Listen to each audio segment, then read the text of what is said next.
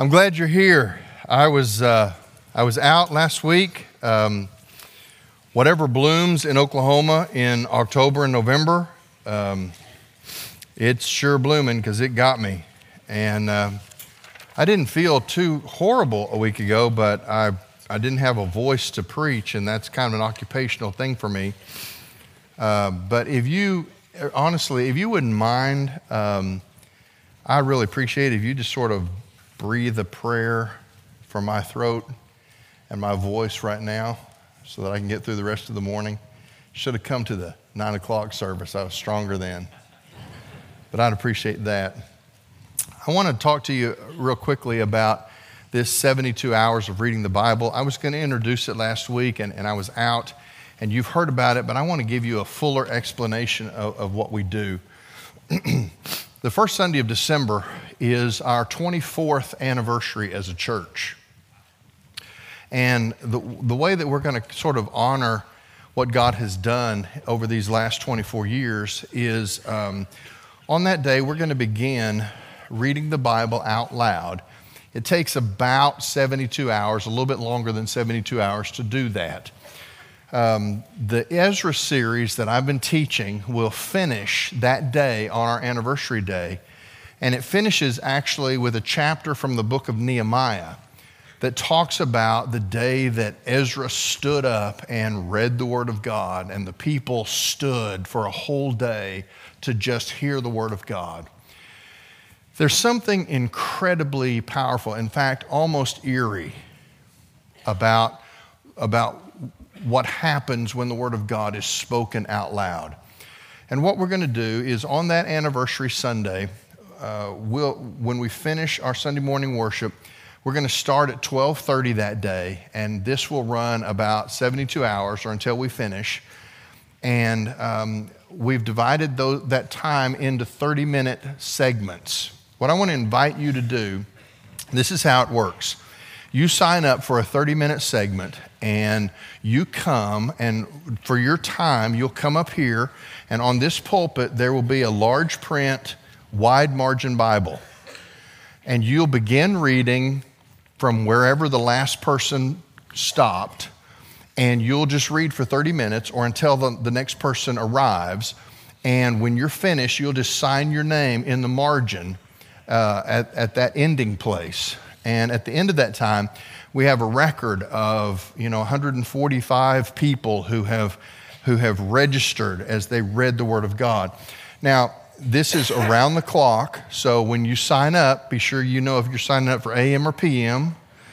But listen, if you're here in the middle of the night, we have security around that will be here all night long. They'll meet you at your car and escort you in. They'll walk you to your car if you want to do that.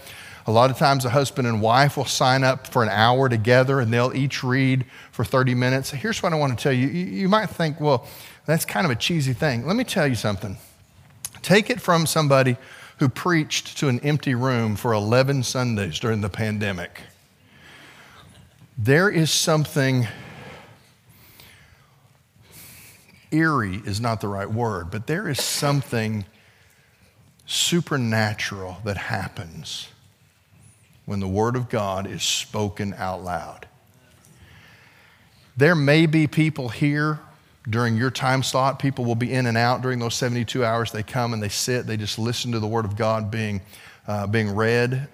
But you may be here in a time slot when there's nobody here. But I tell you, when you read the Word of God out loud, you become aware that there is an invisible audience. The universe pauses when the Word of God is spoken. I want to invite you to find a time. You can sign up for an email reminder when your time is coming up. I can't promise you what your reading will be.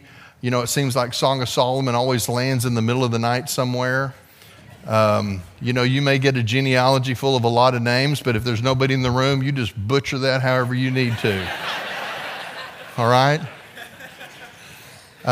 I will tell you this, people that have done this will say, I stood up and I saw the section that I was going to have to read, and I was disappointed until I read it.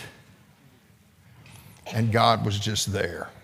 The other thing you need to know is that for the first time that we've ever done this, we have the capabilities. We're going to live stream the full 72 hours. So wherever you are, if you want to turn this on and just have that going in the background, creating an atmosphere of the Word of God wherever you happen to be, you'll be able to do that. We're going to live stream the whole 72 hours. In a church our size, there's only 144 or 146 slots. I can't remember exactly how many we have, but those are going to fill up. And so if you want to do this, let me encourage you to sign up sooner rather than later. It'll be the first Sunday of December. I'll preach from Nehemiah that day, and then we'll start to read, and we'll go around the clock for 72 hours. I think it's a great way for us to honor what God has done here over these last 24 years, because for us, from the time we started to today, the Word of God has been foundational to everything that we do. It's not just in the pulpit on Sunday mornings. It's at every age group. It's in every place that we do. We've tried to be explicitly biblical. I mean, this is what is missing in most churches. And we want to just acknowledge God. And I want to invite you. You don't have to even be reading. If you just have some time, it is a cool thing to just come and sit and listen to the Word of God read out loud. Let me invite you to just come at any point in that 72 hours and just put yourself in this atmosphere. It's going to be a terrific thing. So you might have heard that and thought, well, that's a weird thing. I don't know what I think about that. I wanted to give you a fuller explanation because it is really a great experience, and I want to invite you to be a part of that. Open your Bibles to the 8th chapter of Ezra. The lesson I was going to teach last Sunday has been postponed till today, so obviously whoever needed to hear it is here today, and God worked that out. I have a number of books that have been pretty encouraging and inspiring to me. I like to read books about the conception of God that people have out of their own experiences. And one writer that I have enjoyed over the years, she's a little bit eccentric. Her name is Annie Dillard, and she has written a book entitled Teaching a Stone to Talk.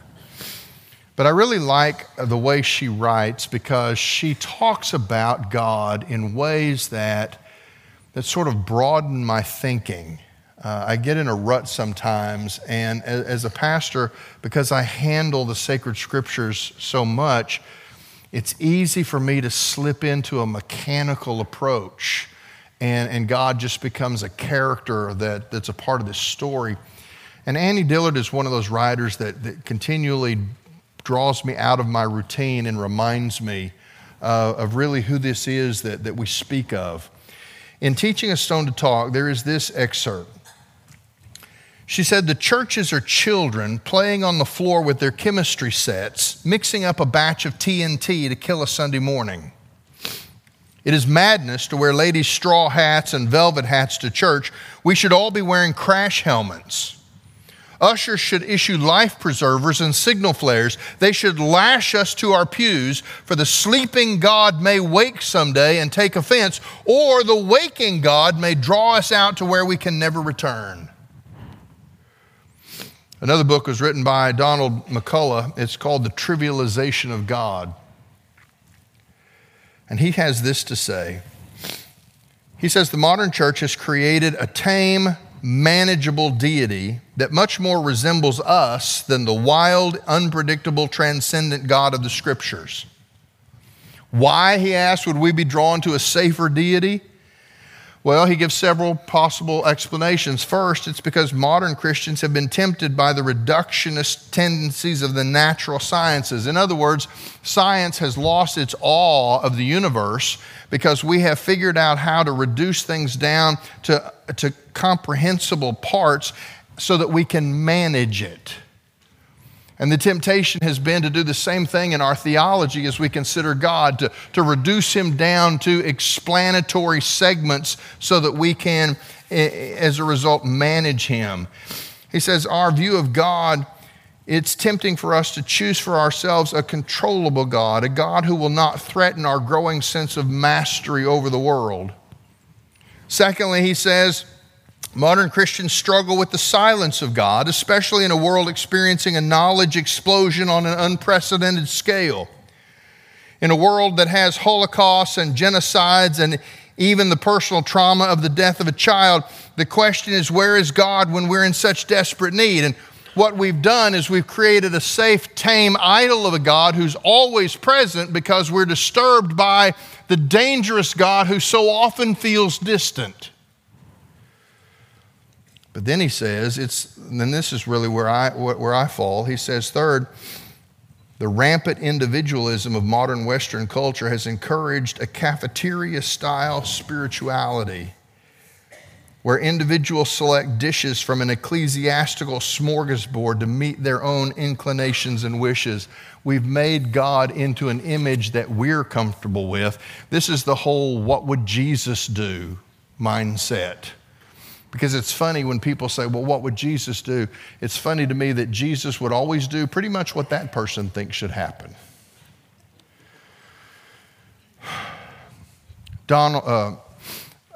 There is a book from 1967 by J.B. Phillips, a little book that's a classic.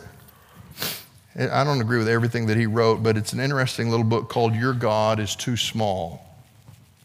And the table of contents communicates some of the images of God that are prevalent in modern culture that he speaks to. And just a survey of some of the chapter titles: God as resident policeman.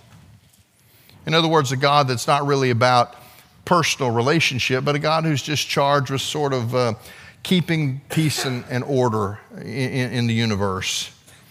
The grand old man, a bearded grandfather rocking on the porch in a rocking chair, not a threat to anybody, just a gentle old soul that we turn to when we need a little bit of a pat on the back. The God of the heavenly bosom, a place where we just rest when we need a little peace and quiet. The managing director, the God who just oils the machinery and keeps the created order running smoothly.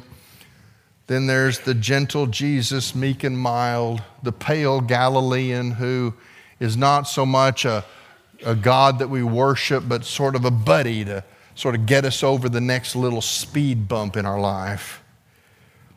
All of these writers have one thing in common, and that is they remind me that this God that we speak about so casually on Sunday mornings is not a God who is our buddy, who is the subject of our own contemplation. He is not like us in some fundamental ways. It reminds me of that scene in the Chronicles of Narnia when Lucy, the youngest of the children in those C.S. Lewis stories, is confronted with the reality of Aslan, the lion who represents Jesus Christ. And she asked with fear in her voice, she said, "Oh no, a lion, is he safe?" To which the answer is, of course he's not safe, but he is good. We need to abandon our grasp of a safe God and embrace the danger and the power and the might of the real God with this assurance that underneath all of it, He is good. In the 8th chapter of Ezra, where we find ourselves today, Ezra is now beginning the process of bringing a second wave of returnees out of Persia and back to Judah. The first 6 chapters of this book, where we saw the first wave of returnees under the leadership of a man named Zerubbabel.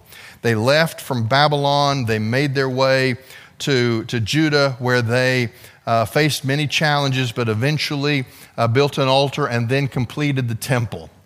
About 60 years have passed, and now God is raising up a new leader. His name is Ezra. We met him in chapter 7, and the king of Persia has given him the same permission that Zerubbabel had in the first chapter, permission to have the resources, the wealth that the king would offer so that he could lead returnees back to their homeland and strengthen the population. The existence of Judah was very precarious. They had rebuilt the temple, but there were no defensive walls around the city of Jerusalem.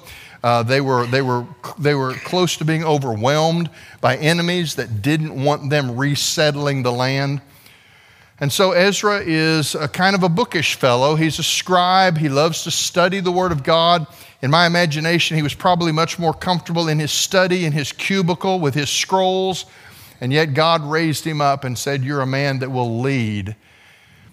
And this is the challenge. You will take thousands of people and you will travel 900 miles over about 15 weeks.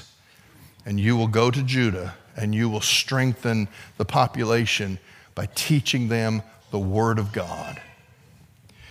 Now, I'm going to introduce you to Ezra more this week than I did in chapter 7 when we met him.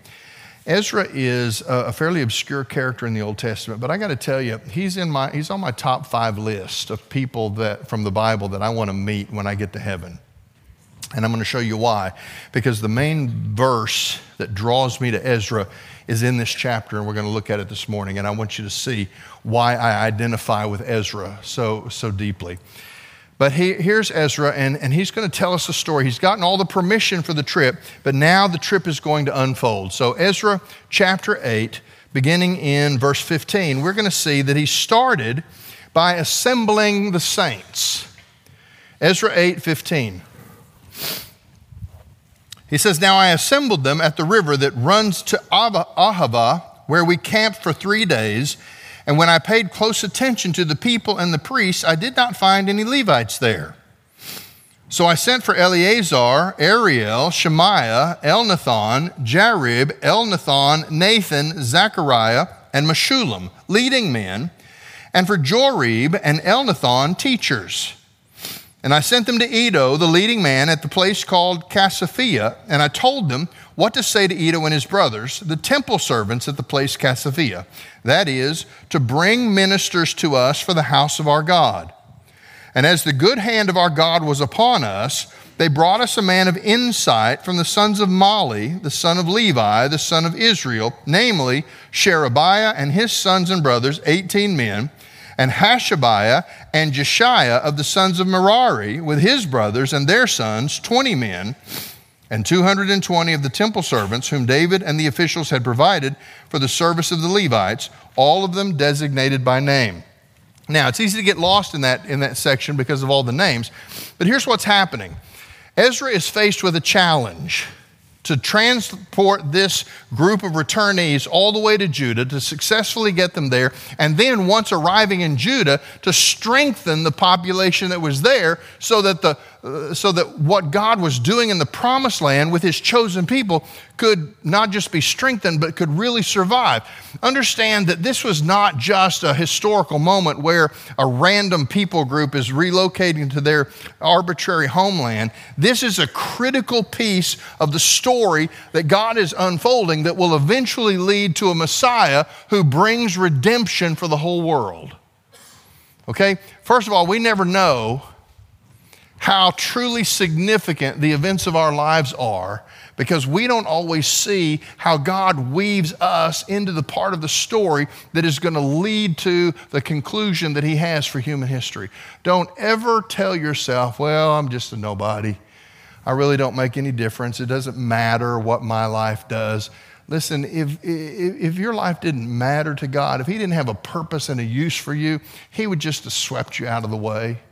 Okay, if you're here and you're breathing air, there's a reason that God needs you. He wants you to be involved in something. Ezra understood that, and so he calls the people together. He assembles the saints.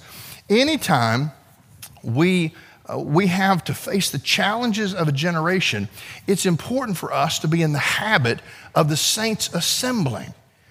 I've talked to 2 pastors in recent months, and I just finished reading a book from a third pastor And these two pastors have told me in different ways, they said, we do more and more stuff online now because we've discovered that there's not anything that we do as a church that we can't do just as well online.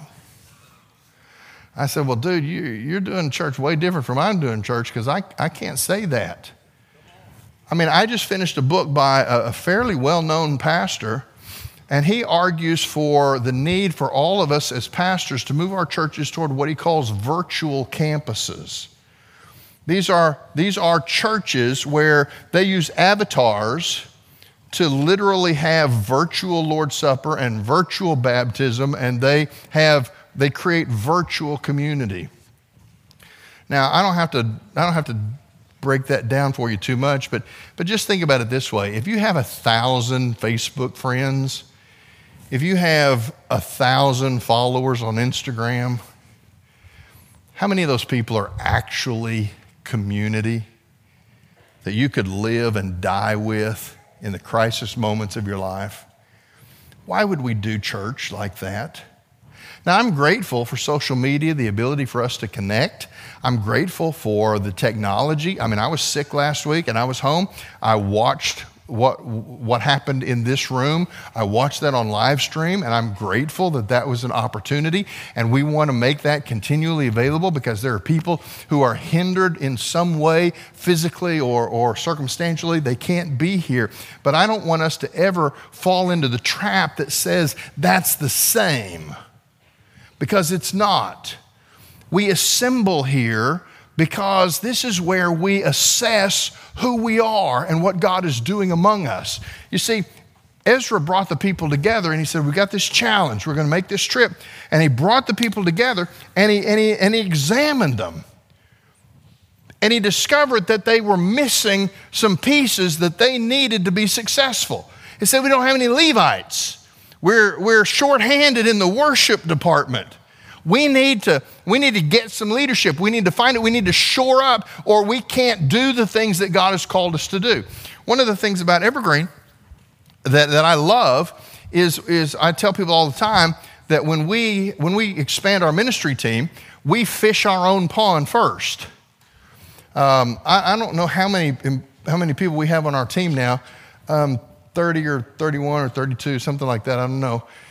But about 75% of the leadership in this church has come out of this congregation. Because God often provides us with leaders before we even know the area that we need them to lead in. But having said that, while that's a great thing, when God says, this is something that I want you to do, I want you to cover this gap, I want you to have this skill set on the team, and we look and we survey, we fish our own pond, and we find out that person's not here, guess what? We do what Ezra did, and we go out and we find that person and bring them in. You can't do that kind of process if you don't share life and know who people are, how God's working in the lives of people, what He's doing to develop people. As we see you being discipled, as we see you giving your life to following Jesus, we have to have a hands-on understanding of what God is up to in your life. It's the only way we can adequately lead this church. We can't do that if you just check in online. The first thing they had to do when they faced the challenge of their generation was they assembled the saints. We're going to always be committed to assembling the saints and finding out who we are so that we can be sure that we're ready to accomplish what God's called us to. But secondly, it says that he offered consecration. Now, after this section where he talks about the leadership that he has to find, in verse 21, he does something interesting. He says, then I proclaimed a fast there at the river of Ahava to humble ourselves before our God, to seek from him a safe journey for us, our little ones, and all our possessions. Now, it's interesting because Ezra is going to challenge us because as a leader, he was a remarkable example of a man committed to both humility and to worship. There was no project for God that Ezra was willing to undertake without first seeking God's guidance. We're too often guilty of coming up with great plans and strategies and then moving forward and then asking God to bless the agenda that we've put forth. Ezra says we're going to do what God's called us to do, but we're not only going to do what he called us to do, we're going to do it the way he called us to do. And so it was a prerequisite for them to come together, and Ezra called a fast. Now, let me talk to you about fasting. Fasting is not a typical discipline too much in our generation, but in the Bible, a fast is often a symbol of submission to God. It was often used to highlight a season of repentance for sin, but it was also about declaring your spirit of dependence on God. Now here's the thing. A fast is supposed to sort of intensify your fervor. It's it's a spiritual discipline. Now here's the problem with fasting for us. That is, for us today, by and large,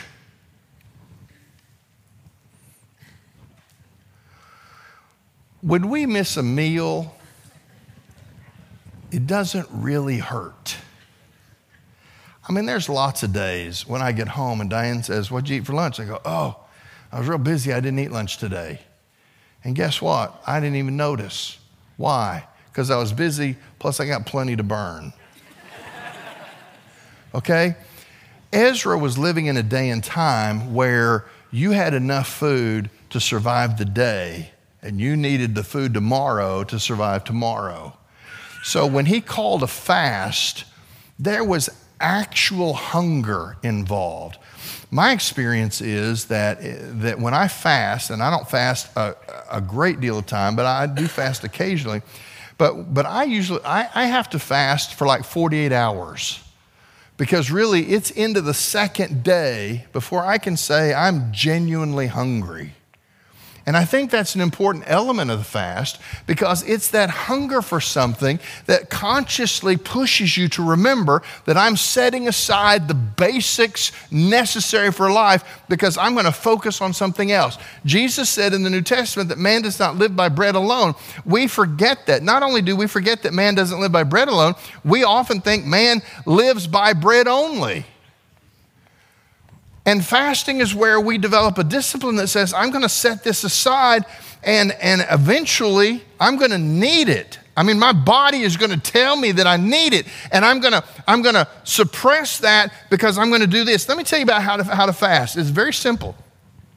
When you fast and you take a day and you say, I'm going to fast today, it doesn't mean you simply go a day without eating. It means that in those time slots that you would normally dedicate your schedule to food, there's a little brief breakfast time, there's a lunch break, there's dinner, maybe there's a snack before you go to bed. In those times that you would normally turn your attention to food, on a fast day, you turn your attention to the Word of God. You spend time in the presence of God, you read the Bible, you pray during those times so that literally on a fast day, the Bible is what you consume.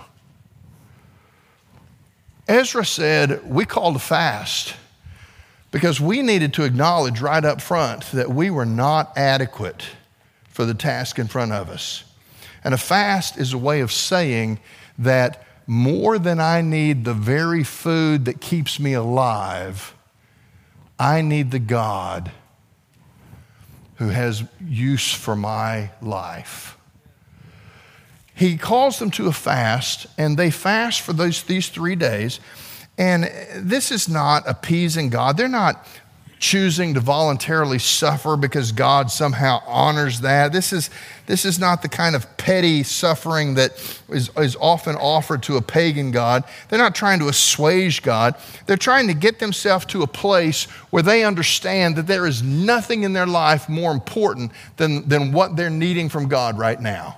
That's what a fast is. It's setting aside the most basic requirements of my day so that I can declare by an act of my will that something else is more important. Well, look at what they prayed for during their fast.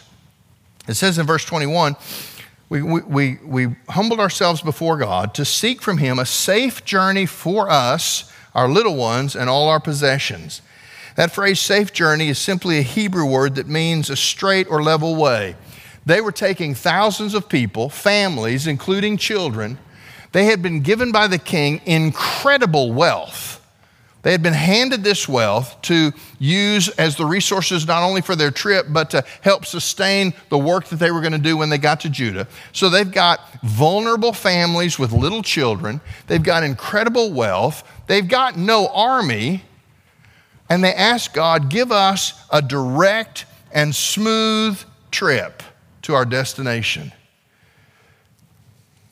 Frankly, given the situation of the world in which they lived,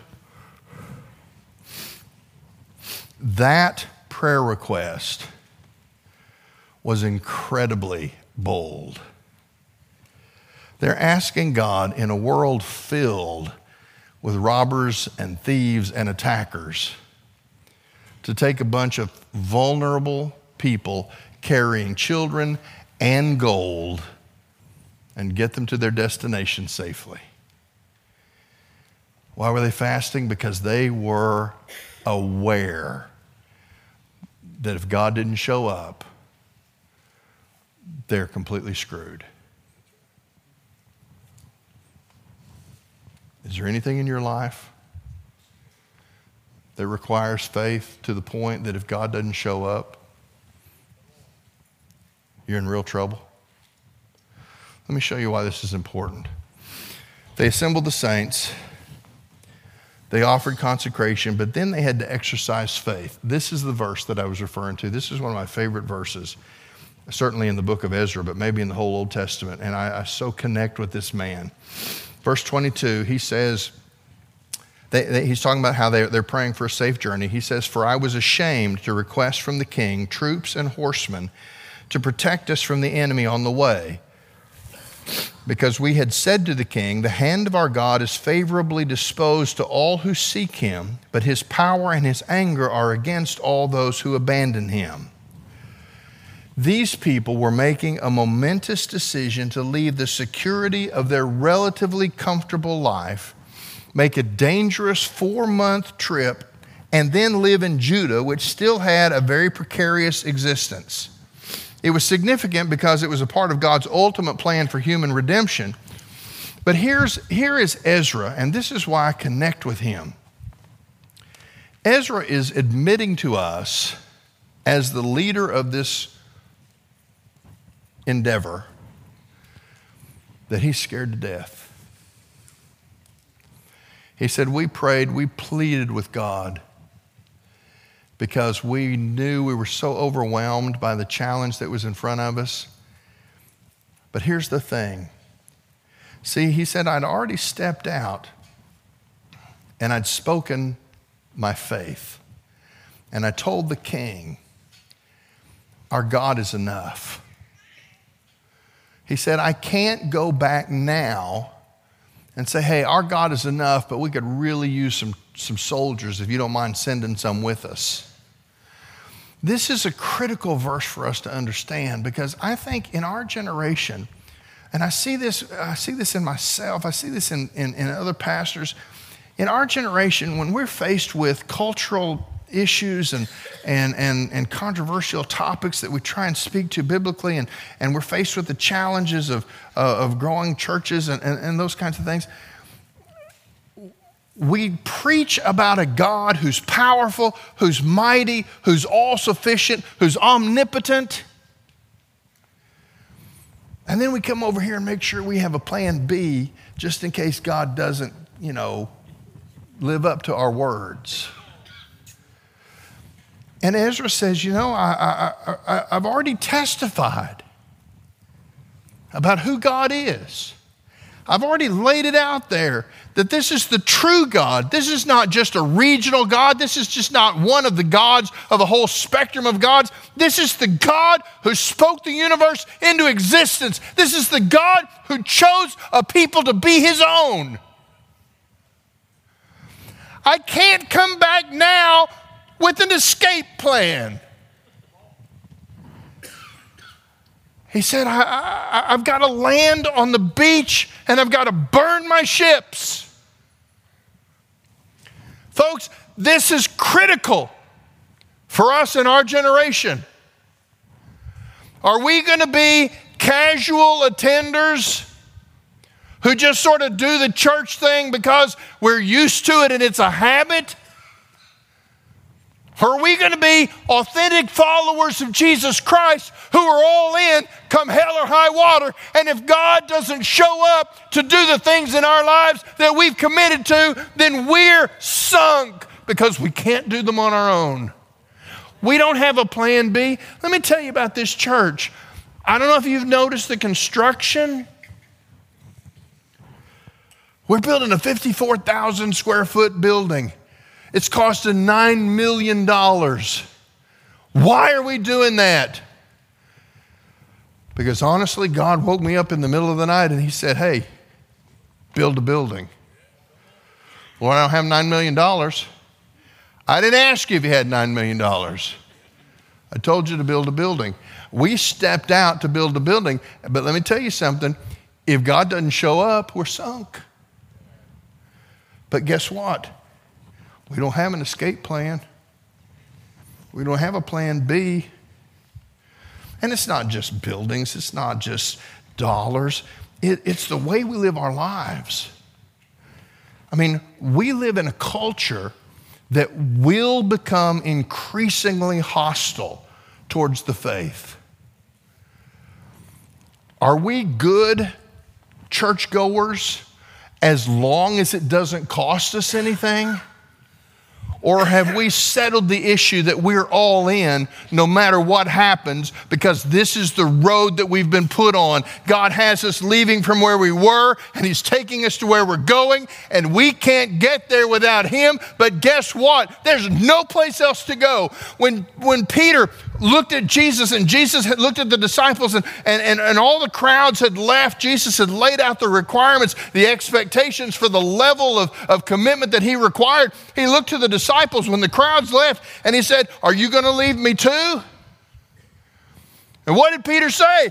Where are we going to go? Nobody has what you have. We've got to be those kind of people.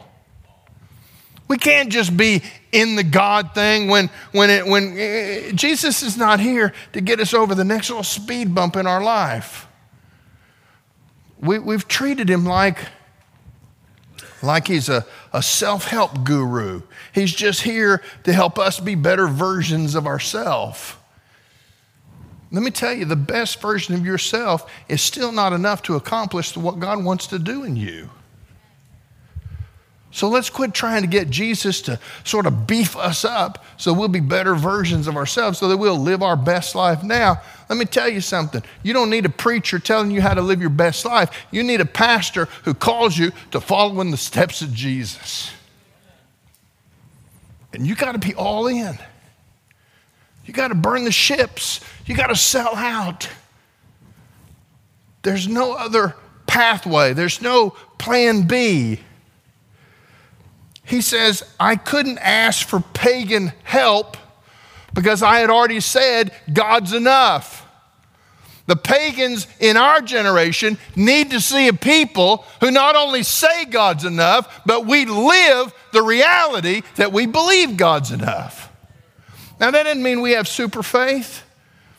It doesn't mean that we just rock along and we never have a care in the world. Ezra is telling us, I was scared to death. But even when I was scared, I couldn't go back. I only go forward. That has to be a people called Evergreen. There's no going back. We can't be less. We can't be easier. We can't be safer.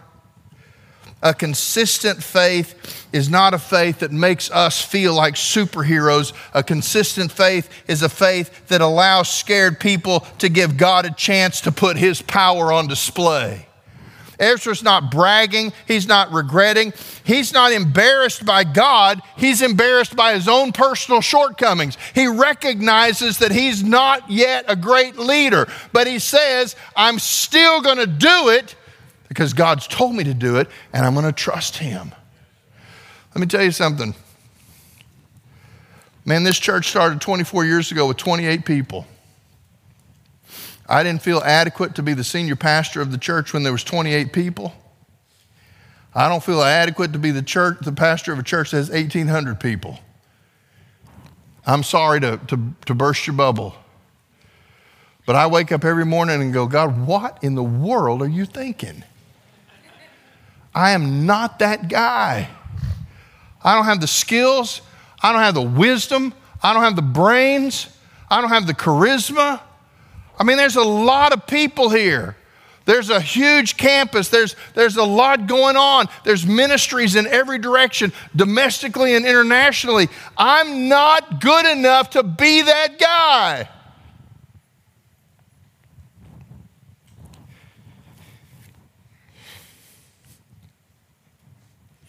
And every morning, the answer from the Spirit is, you're not good enough to be that guy. You understand that? That's what makes you the guy. So I'm just trying to live by faith here, folks. I don't have a plan B. I don't have an escape route. I'm not jumping ship.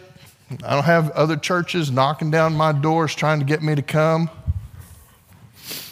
I'm here for the duration. And we're going to keep moving forward because we don't know how to go back. He brought the saints together. They consecrated themselves. They exercised faith. And then God displayed his power. Verse 23. Ezra says, so we fasted and sought our God concerning this matter, and he listened to our pleading. Listen, there's an economy of language in the Bible. Verse 23, there's lots of times in the Bible when they say in one sentence what we'd love to have a whole explanation of. But verse 23 is fleshed out through the entire remainder of this book. He said, we sought our God concerning this matter, and he listened to our pleading. I love what the philosopher Pascal said in his thoughts, or his book called Pensées. He said, the greatest single distinguishing feature of the omnipotence of God is that our imagination gets lost when we think about it. Listen, you ever stop to think about how powerful God is, and you meditated on it long enough until your brain hurt because you couldn't get your mind wrapped around just how powerful he is? That's what happened here. And yet this God, he says he listened to our pleading. That's a way of explaining that he answered our prayer. Let me give you the answer to that. He's going to give us a summary at the end of this section. Drop down to verse 31. Ezra says, then we journeyed from the river Ahava on the 12th of the first month to go to Jerusalem, and the hand of our God was upon us, and he rescued us from the hand of the enemy and the ambushes by the road. So we came to Jerusalem and remained there for 3 days. Again, economy of language. What he tells us here, without giving us any details, is that these vulnerable people with their little children and their incredible wealth that had been granted to them by the hand of God moving a pagan king, they went 900 miles in 15 weeks. And he tells us there were enemy ambushes along the way. And yet, without soldiers, troops, horses, weapons, God was enough for the trip. And we came to Jerusalem, where we set out to get to, because God is God. We got to quit saying God is God, and we got to start living that God is God. The entire credit for this trip, Ezra gives to God alone. Now, frankly, I think Ezra was a much greater leader than he gave himself credit for. But part of what made him a great leader was that he never took credit for what God did through him. He understood that God is God, and he doesn't share credit. Listen, what God has done in this church If we had 3 days, we could be here and you could take turns standing one at a time and just talk about what God's done in your life, how this church has had an impact on you, and it would be an incredible thing. But at the end of those 3 days of testimony, we would have to agree that it doesn't have anything to do with the pastor or leaders or anything else. It's about the Spirit of God choosing to make himself known among this people. And if he has made himself known this incredibly for these 24 years, baby, buckle up, because God has big plans. We're still on the journey, on the way to where he's taken us. And we've burned our ships. There's no going back. It gets bigger and better from here. Not because we're building a kingdom, but because as long as we recognize that the credit belongs to him, he is content to use weak people filled with shortcomings like us. But this is what he wants at the bottom line. He wants us to consecrate ourselves and to exercise our faith. So that's the question. Are you all in? Here's the homework for the week. I think you ought to find a day this week where you can consider fasting. Maybe you've never fasted before. All you have to do is what I told you. You take every time that you would normally give attention to food and you replace that by giving your attention to the Word of God and prayer. And here's the question for the day of fasting. Lord, am I just a hanger-on who enjoys being in the crowd of people at Evergreen? Or am I an all-in follower of Jesus Christ no matter what? Now listen, this lion of a God, he's not safe. But he is good.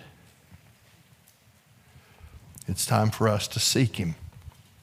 He says that those who seek him with a whole heart, he will allow himself to be found. When was the last time that you pursued God for the purpose of allowing the Spirit of God to inventory your heart to make sure that there's not anything you're holding on to that's getting in the way? You see, a fast, when you lay down food, it often leads to an understanding of other things in your life that he wants you to lay down. I don't know what that is for you, but it takes an inventory. And it's hard to do an inventory without carving out a time where God gets time that normally goes to other routine matters of life. You don't have to take off work. I mean, it's good if you can. You don't have to go away on a trip.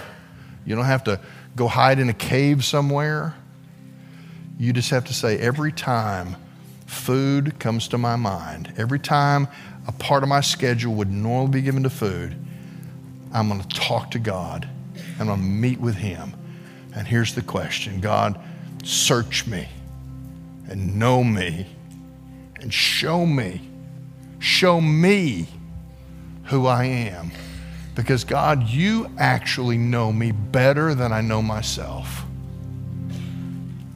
I want to be all in. I don't want a plan B. I don't want an escape hatch. I want to be all in because I don't know what's coming, but whatever's coming, the enemy has some ambushes ahead. We need to be the people of God, and we need to have settled the issue of where our loyalty lies. If you don't know Jesus Christ, that's the starting place. God is not obligated to give you anything beyond the common grace that he gives to the whole earth until you come to Jesus. And in that process, he receives you as a chosen one. You come to Jesus and it feels like you're stepping toward him, and he embraces you, and all of a sudden in that moment you realize that he's been the one coming toward you the whole time. If you don't know Jesus, we'd love to introduce you to Jesus. Man, he's got a life of transformation to give to you. because he doesn't want you just the way you are. He wants you the way he created you to be. But only he can do that in you. Come to Jesus and let us introduce you to him. Maybe you're already a believer in Jesus and you should be a follower, but you've gotten sidetracked by all different kinds of things. Maybe you need to come and say, Lord, I've been content to have you as my Savior, but the Bible doesn't know Jesus as Savior without Jesus as Lord. That makes no sense biblically. And so I just want to settle that issue. I want you to be Lord. That means master. I want you to be in charge. I want to drag my sorry backside off the throne because the throne belongs to you. You bought me with a price. You're the king of my life. I want to now act and acknowledge that you're king of my life. Just come to the throne. The throne room of grace is represented right here. Just kneel down. We'll pray with you if you'd like that. Just ask the Spirit to just settle some divided loyalty issues in your mind.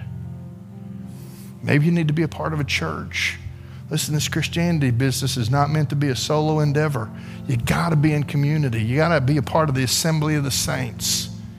Right now in a different part of our campus is an Evergreen 101 class. I don't even know how many people are there. We see dozens of people coming in every month to membership in this church. We'd love to share with you that process so that you can know how you can stand shoulder to shoulder with the people of Evergreen and do life together in this community of saints. Whatever you need to do, our pastors are going to be right here. We'd love to just visit with you. We'll pray with you. If it's a longer conversation, we'll set up a time so that we can get with you and just answer your questions. Don't be intimidated. We're really not scary. Just make your way here. Let's start a conversation that may not only change your life, it might change your eternity. But if you are a believer in Jesus, you're a follower of his, you're a member of Evergreen, this is the question for you. Are you content to be on the fringe, just enjoying the fellowship?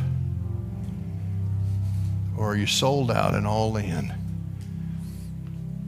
Because see, there's some enemy ambushes ahead in our generation. We've got to be a people who don't just say God is big enough, but we, even in our own lack of faith, we walk in the confidence that God's not going to let us crash and burn because we're his children. Find your way to the throne and discover that the throne is where you're most at home in the whole universe. Ezra, an obscure character from the Old Testament, sets the example for New Testament believers like us to make our way to God and to acknowledge that we not only claim that he's powerful, but we're going to live like he's powerful. We're going to put him on display. Let that be our legacy. Father, thank you so much that among the people of Evergreen, we find hearts that are determined to be yours without reservation. Lord, I ask in these moments that you would just draw us to yourself in a way that is life-changing. No second options, no escape plans, no plan B. Father, if you don't do what you've called us to do in our lives, we're sunk. But we're willing to live on the edge because we believe that much that you are who you say you are. Have your way among this people and in our hearts. Find here a people whose hearts are entirely yours. This is our prayer in Jesus' name. Amen.